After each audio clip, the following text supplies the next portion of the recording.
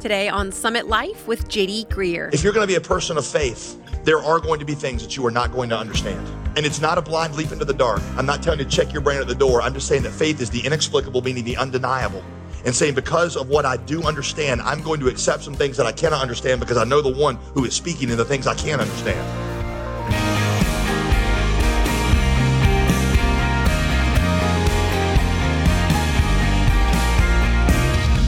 Welcome to another week of biblical teaching here on Summit Life with Pastor JD Greear. As always, I'm your host, Molly Vidovich. Okay, raise your hand if you have ever been excluded from a party or a special event. And be honest, I know I have.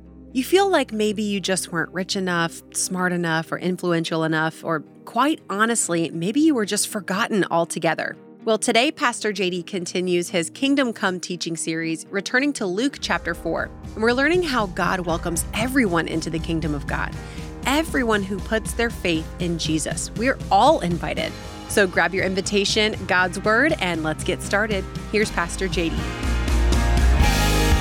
Verse 16, he comes to Nazareth where he'd been brought up. And as was his custom, he went to the synagogue on the Sabbath day. See, Jesus went to church every week. And he stood up to read. He stood up to read verse 17. And the scroll of the prophet Isaiah was given to him. He unrolled the scroll and he found the place where it was written. Verse 18. The Spirit of the Lord is upon me because he's anointed me to proclaim good news to the poor. He sent me to proclaim liberty to the captives and recovering of sight to the blind, to set at liberty those who are oppressed, to proclaim the year of the Lord's favor. Verse 20. And he rolled up the scroll and he gave it back to the attendant. And then he sat down. And the eyes of all in the synagogue were fixed on him. Verse 22, and all spoke well of him and marveled at the gracious words that were coming from his mouth. This is a pretty positive reaction, right? But their admiration and wonder is also mixed with a little unbelief. Do you see the next phrase? They say, but wait, isn't this Joseph's son? So Jesus says, verse 23, doubtless you will quote to me this proverb, physician, heal yourself. What you've done in Capernaum, do here in your hometown as well. He said, truly, I say to you, no prophet is acceptable in his hometown. Verse 25, but in truth, I tell you, there were many widows in Israel in the days of Elijah when the heavens were shut up 3 years and 6 months and a great famine came over all the land. But Elijah was sent to none of them, only to Zarephath in the land of Sidon, to a woman who was a widow. That's a story from 1 Kings 17 where there was a famine in Israel because of their idolatry. And God sent his prophet Elijah to the house of a Gentile woman to multiply her flour and her bread so that she and her son would not die of the famine, but would be sustained all throughout it. Jesus goes on, look at this, verse 27. And there were many lepers in Israel in the time of the prophet Elisha, but none of them was cleansed. Only Naaman the Syrian. That's a story, one of my favorites from the Old Testament, from 2 Kings, about the captain of the Syrian guard, a guy named Naaman. He was the captain of the army that was fighting against Israel. Okay, so we're talking like their chief enemy. And God sends Elisha, the prophet, to him because this guy's got leprosy. Verse 28. When they heard these things, all in the synagogue were filled with wrath. Why? I mean, he didn't say anything was untrue, did he? He's just telling them stories about their enemies being loved by God. Is there anybody that you hate so badly that you do not want God's mercy to be shown to them? Verse 29. They rose up and they drove him out of the town and brought him to the brow of the hill on which their town was built so they could throw him down off the cliff. Here's the question that I want to use to drive the rest of our time here. And that is, what was it that made them so mad? What was it that ticked them off so badly that in the space of one sermon, they went from nudging each other to like, isn't this guy awesome, to let's take this guy and throw him off a cliff? Give you 5 things, okay? Here they go. Number 1, Jesus' kingdom included people of other ethnicities. Jesus had not just come for the Jews. From the very beginning, God's intention had been to use Israel to take salvation to the other nations, but they were like us. They were like us. God, thank you so much for blessing us, and thank you for blessing our families, and please help our children come to know you. But not giving a whole lot of thought, like we don't, to the right now 6,931 unreached people groups in the world. So Jesus shows up and starts pointing that out to them, that this is about the Gentiles receiving mercy. And the Jewish people had a problem with that because they were, like all of us, at least in our nature, they were a little racist. So Jesus was surprising because he said this is not all about one ethnicity. Number 2, Jesus' kingdom included people with dark past and present struggles. Everybody thought that when God showed up, he would reward the righteous and punish the wicked. And when Jesus shows up and starts telling stories about God loving the unrighteous and showing mercy to them, that makes the religious people mad, right? When we object to God showing mercy to great sinners, it shows that we don't understand what kind of sinners we were. Because the only reason I would ever object to God showing somebody else mercy is that I don't understand how much mercy God has shown to me. Here's number 3. Jesus' movement was not a political movement. Surprising thing about Jesus' kingdom, it wasn't a political movement. Jesus didn't fix the world by planting a new Christian nation. Now, what Jesus' kingdom would end up doing, it would end up making the most profound changes in all parts of our lives and in our world and in our politics. But Jesus would say that it would start small. It would start as something in our hearts because that's the place it had to start. I think you as God's people should be very involved in politics and education, living out the ramifications of the gospel. But as a church, we are not a political people. We are a gospel preaching people because that's how the kingdom of God goes forward now in the hearts of people that the gospel transforms. Number 4, Jesus would not immediately right all wrongs or end all suffering. Let me take you to another passage to show you this one because it's sort of talked about there in Luke 4, but it's really kind of fleshed out later in Luke chapter 7. So flip over 3 chapters from Luke 4, go to Luke chapter 7. We're going to be in verse 18. Now you remember that Jesus, what he said was he'd come to give sight to the blind, to free the captives, to set the oppressed free. There's a little problem in Luke chapter 7, and that is because John the Baptist, who was the prophet of God that announced his coming, and Jesus' cousin, is in prison. He's in prison. What's he in prison for? He's in prison for telling Herod that he should not be sleeping with his brother's wife, which is the kind of thing Herod should probably have known, but he didn't, and John the Baptist had to tell it to him, and it ticked Herod off. So Herod throws him in prison and sets an execution date where he's going to cut off his head. So John the Baptist has a few questions for Jesus. This is verse 18. The disciples of John reported to John all these things. And John, calling 2 of his disciples to him, sent them to the Lord Jesus, saying, "Are you the one that is to come, or shall we look for another?" What's behind that question? Jesus, you promised to set the captives free and give sight to the blind. I'm the prophet of God. I'm a good guy. I'm your cousin. And I'm in prison, awaiting execution. I'm going to be beheaded. How could you be that Messiah and I be in this situation? Some of you have had that exact same question, haven't you? God, how could all this be true? How could all this be true when these things are going on in my life? Why am I still suffering? Why aren't I being rewarded? Well, the disciples of John asked that question. Here's how Jesus answers them. Verse 21. In that very hour, right in front of all of them, he healed many people of diseases and plagues and evil spirits. And on many who were blind, he bestowed sight. And he answered them, and he said, "Go and tell John what you've seen and heard. The blind receive their sight, the lame walk, lepers are cleansed, the deaf hear, the dead are raised up, the poor have good news preached to them." That was quite an hour, right? Verse 23, blessed is the one who's not offended by me. Here's the thing, y'all. Watch. Jesus didn't answer John the Baptist's question. He did not answer why John the Baptist was still in prison. What he showed him was that he indeed had the power that showed that he was the Messiah. And he says, "John, I'm not going to answer your question right now, but I am going to show you who I am. And you tell John that blessed is the one who doesn't lose faith in me, who's not offended by me because I don't do what he thinks I should do." Remember a couple of weeks ago, I told you that real faith arises at the intersection of the inexplicable and the undeniable? That's what's happening with John. The inexplicable. Why is Jesus' cousin, why is the prophet of God in prison? He doesn't give him an explanation. What he puts in front of him is the undeniable. If you're going to be a person of faith, there are going to be things that you are not going to understand. And it's not a blind leap into the dark. I'm not telling you to check your brain at the door. I'm just saying that faith is the inexplicable, meaning the undeniable. And saying because of what I do understand, I'm going to accept some things that I cannot understand because I know the one who is speaking in the things I can't understand. Let me tell you how this played out for me. I've had a lot of doubts in my life. I know people sometimes don't believe that because you're a pastor and you're just born this way. That's not true. In college, I went through a terrible time of doubt. I have times of doubt that come up. Sometimes the questions I feel like I can't answer. I remember, the Trinity. That was a big one. I mean, how do you really explain the Trinity? 3 in 1, 1 in 3, the one in the middle died for me. I know the poems, okay? But how do you really explain that? Why is there a hell?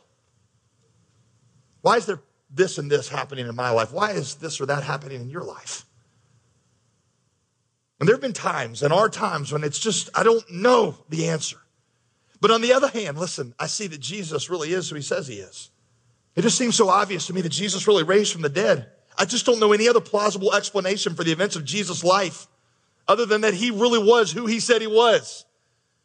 And I've read scores of books by skeptics giving explanations for what was going on, what happened in the first century that made all these people believe, that Jesus was raised from the dead. And to be totally honest with you, I say this not with malice, not meanly, not disrespectfully. Their explanations seem so contrived to me.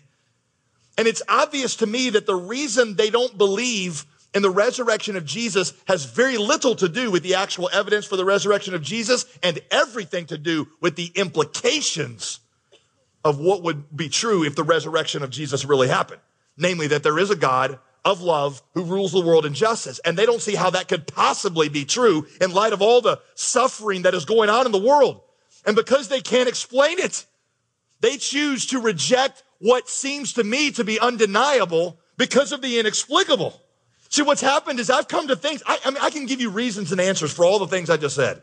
And I can give you some, I can tell you about the Trinity, and I can tell you what God's doing in suffering a little bit, and I can try to explain to you the fairness of hell. But at the end of the day, y'all, my faith rests on the undeniable. I hold on to the undeniable in the face of the inexplicable. There are things I do not understand that I believe because of what I can understand, and that is that Jesus is who he says he was, and he rose from the dead. You're listening to Summit Life with Pastor J.D. Greer. As we work our way through our teaching series in the Gospel of Luke called Kingdom Come, I wanted to let you know about our exclusive new resource written by Pastor J.D. that we designed to coincide with this series. With your gift of $35 or more to our ministry, we'll send you Kingdom Come 20 Devotions from Luke. We wrote this book specifically to help our listeners experience the rich gospel truth of the book of Luke in a whole new way, and also because it would make a fantastic discipleship resource to give a friend or a family member. Read and reflect on the lessons God's Word teaches us from the life of Jesus. It's a rich way to start each day for sure.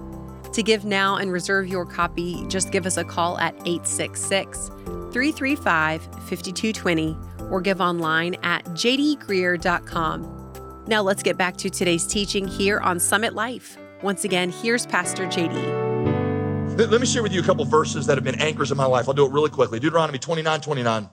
Deuteronomy 29:29. The secret things belong to the Lord our God.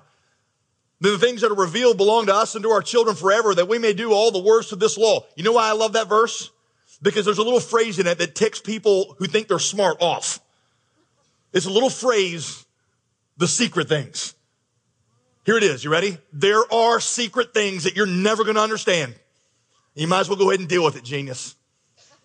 Why? Because you're not God. Yes, I know you're smart. Yes, I know that you got into such and such university, but until you create your own universe, you ought to keep a little humility to yourself, okay? There are secret things, and God does not tell you to quit asking questions. God loves you to ask questions. He loves to expand your mind, but he's just saying at the end of the day, there are things that are secret and there are things that are revealed. And sometimes you have to live with the tension of the inexplicable because of the revelation that is undeniable. Here's another one. I love this one. Psalm 131. Real short chapter. I love it. Oh Lord, my heart is not lifted up. My eyes are not raised too high. I do not occupy myself with things too great, too marvelous for me. But I've calmed and quieted my soul like a weaned child with its mother. Let's be honest. You guys, that analogy doesn't connect with you, does it? You know, the image of being cradled in Jesus' arms and him blowing in your face. You know, I realize that, okay? But not every analogy in the Bible is written for dudes. But it doesn't mean that there's not something in there for you to learn. And what's in there for you to learn is there's a time when we are to God almost like a child with a parent, where we cannot understand what is happening, what is going on. But what we do understand is how much we love and trust that parent whose arms we are in. And we see this all the time with our kids, right? My kids have all kinds of questions. I've explained this to you about how I rule the Greer household. They don't understand it sometimes. And Daddy, why can't we play with the hairdryer in the bathtub? I mean, it makes this cool, circle thing in the water there. It would be awesome. And it would dry us off while we're in the bathtub. And I'm like, I'm trying to explain it to you, but I can't. I've told you this before, but the gap between my 5-year-old's understanding and mine is not nearly even as great between my understanding and God's. And so there are times, like a weaned child, I'll sit with my mother and say, God, I don't understand. It's the inexplicable and the undeniable. I'm not telling you to check your brain at the door. I'm not telling you to have blind faith. I'm just telling you, find out if God really was speaking in Christ, if God really was speaking in the Bible, and if so, you accept what you cannot understand based on what you can. So John's like, if it's clear that you can set the captives free, why am I still in prison? And Jesus doesn't answer. He just points him to the undeniable, that he has power. He says, there's some things I'm not going to explain now. I just want you to rest in the undeniable. Let me explain something to you about Jesus' miracles. I'll do this quick, but it's really important. That'll help you understand what's going on here. Jesus' miracles, get this, all right, ready? Really deep, really quick. Jesus' miracles were called signs. Signs meant that they were pointing to something else, okay? A sign is like you make a sign, it points you, tells you about something. Jesus' miracles were signs. Jesus' miracles were not random magic tricks. He didn't go around pulling rabbits out of hats or that kind of thing. Like, Jesus, prove you're the Son of God, and he levitates 10 feet above the ground. Oh, that would have certainly proved he had power. Catching bullets in his teeth before they had guns, that would have been awesome and prove that Jesus had power. But that's not what his miracles were like. His miracles always had a message. His kingdom was a kingdom of sight, not blindness, so he opened the eyes of the blind. His kingdom was a kingdom of health, not sickness, so he made the lame walk. His kingdom was a kingdom of everlasting life, not death, so he raised the dead, okay? So what you've got is his signs. And his signs are merely there to point to a message. He was, watch this, let me borrow a phrase here. He was sketching out in pencil what one day he would paint with indelible ink. His kingdom would make all these things permanent one day, but for right now, he is just proclaiming these things, giving demonstrations, and pointing them back to a message. What's fascinating about Jesus' miracles is that whenever they got in the way of the message, he quit doing them. I'll give you an example. John chapter 6. Jesus feeds everybody, 5,000 people with what I told you is a Hebrew Happy Meal. 5 loaves of bread and 2 fish. And everybody's like, man, this guy's awesome. This guy can make bread for everybody. This is the bread king. Let's make him king. Let's take him around the world. He can end world hunger. That's what you and I would have done too. What's Jesus do? Go on a world hunger crusade? No, he goes back up in a mountain and hides. And then comes down the next day and preaches to them about the fact that he is the bread of life. And the point of that miracle is not that he just puts food in stomachs, but that he restores God to the soul. And if his putting food in their stomachs is going to keep them from seeing the real message, which is that he is the bread of life which satisfies eternally, then he's going to quit feeding stomachs, because that's not the point. The point is bread for the soul before food for the stomach. I'll give you another one. Luke chapter 12, verse 13. 2 dudes come to Jesus. They're angry. They're brothers. And one of them says, Jesus, he won't share the inheritance with me. Tell my brother to share the inheritance with me. I love Jesus' response. It's so rude. He looks back at him. He says, man, what have I got to do with this? This is a legitimate social justice complaint, correct? Does Jesus not care about social justice? Oh, yes, Jesus cares about social justice. The kingdom he has will be ultimately just. But what he does instead of resolving this issue is he preaches to both of them a sermon about greed, Luke 12, 16 through 21. And what he was saying to them is, yes, I want there to be justice in society, but more important to you is you learning to worship God, not your money. And if me resolving this issue is going to mask the real issue, and that is your heart learning to love God, then I'm not going to do it. See, what Jesus is doing is he's giving signs that are telling you to hope in the kingdom. The kingdom of Jesus will one day right all wrongs, but for now, he starts with wrong at its very root, and that is what we love and trust most. You see, if he gave too much immediate reward right now because of the way our hearts are, what would happen is we would start worshiping Jesus, not because of Jesus, but because of what we think Jesus can do for us. I mean, what would happen if suddenly this week I was able to credibly claim to you that next week everybody who trusts in Jesus was going to get, a tenth of what their house was going to be like in heaven? So let's say $1 million, because God's working on a great mansion for you up there, and he's going to give you a tenth of that right now. $1 million to everybody who signs up with Jesus. Now, what does our church service look like next week? We got millions of people here who are not here because they love Jesus. They're here because they want $1 million. And Jesus is a means to $1 million.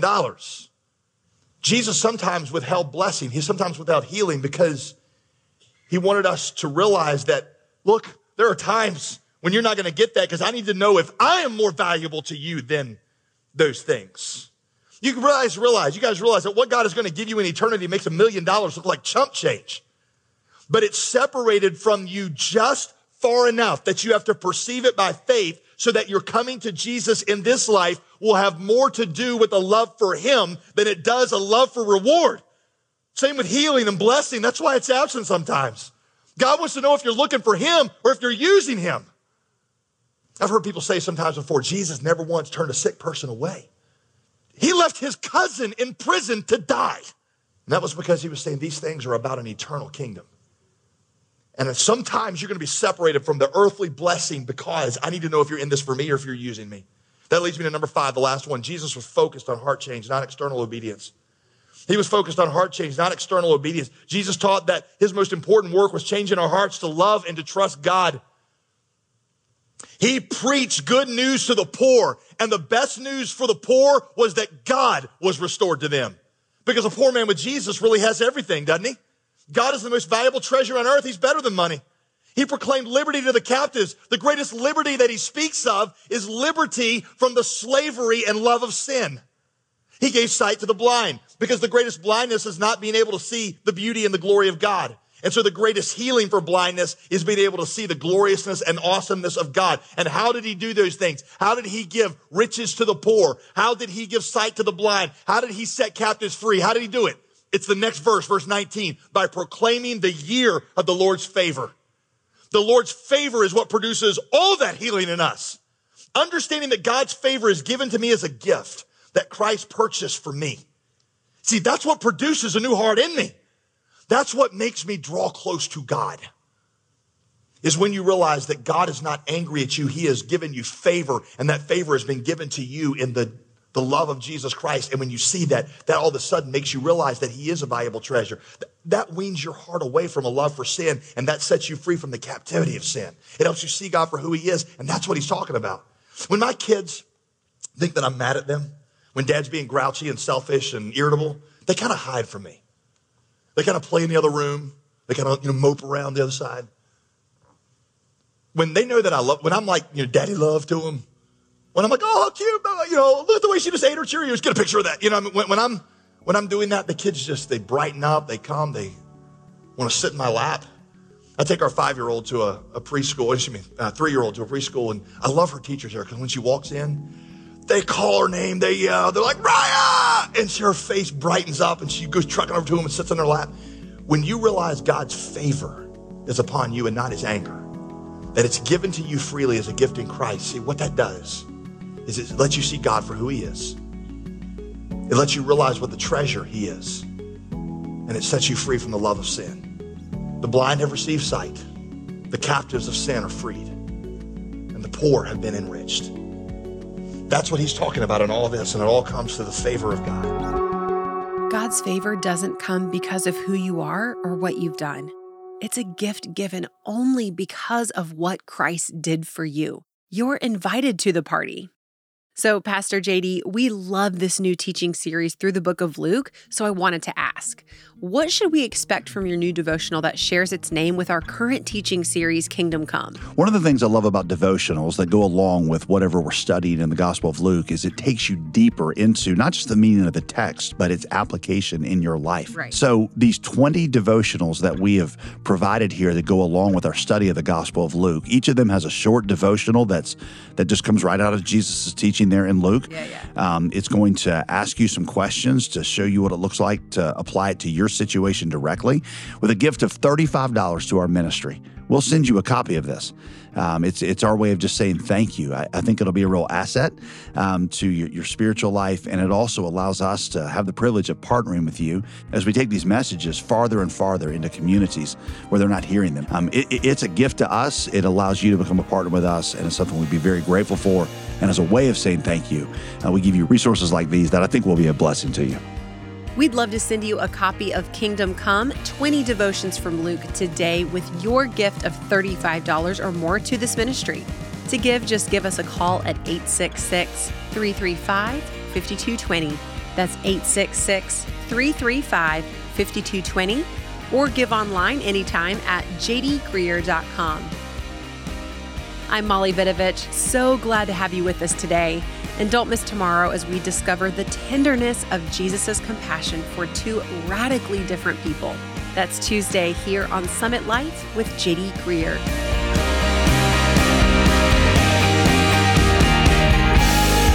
Today's program was produced and sponsored by J.D. Greer Ministries.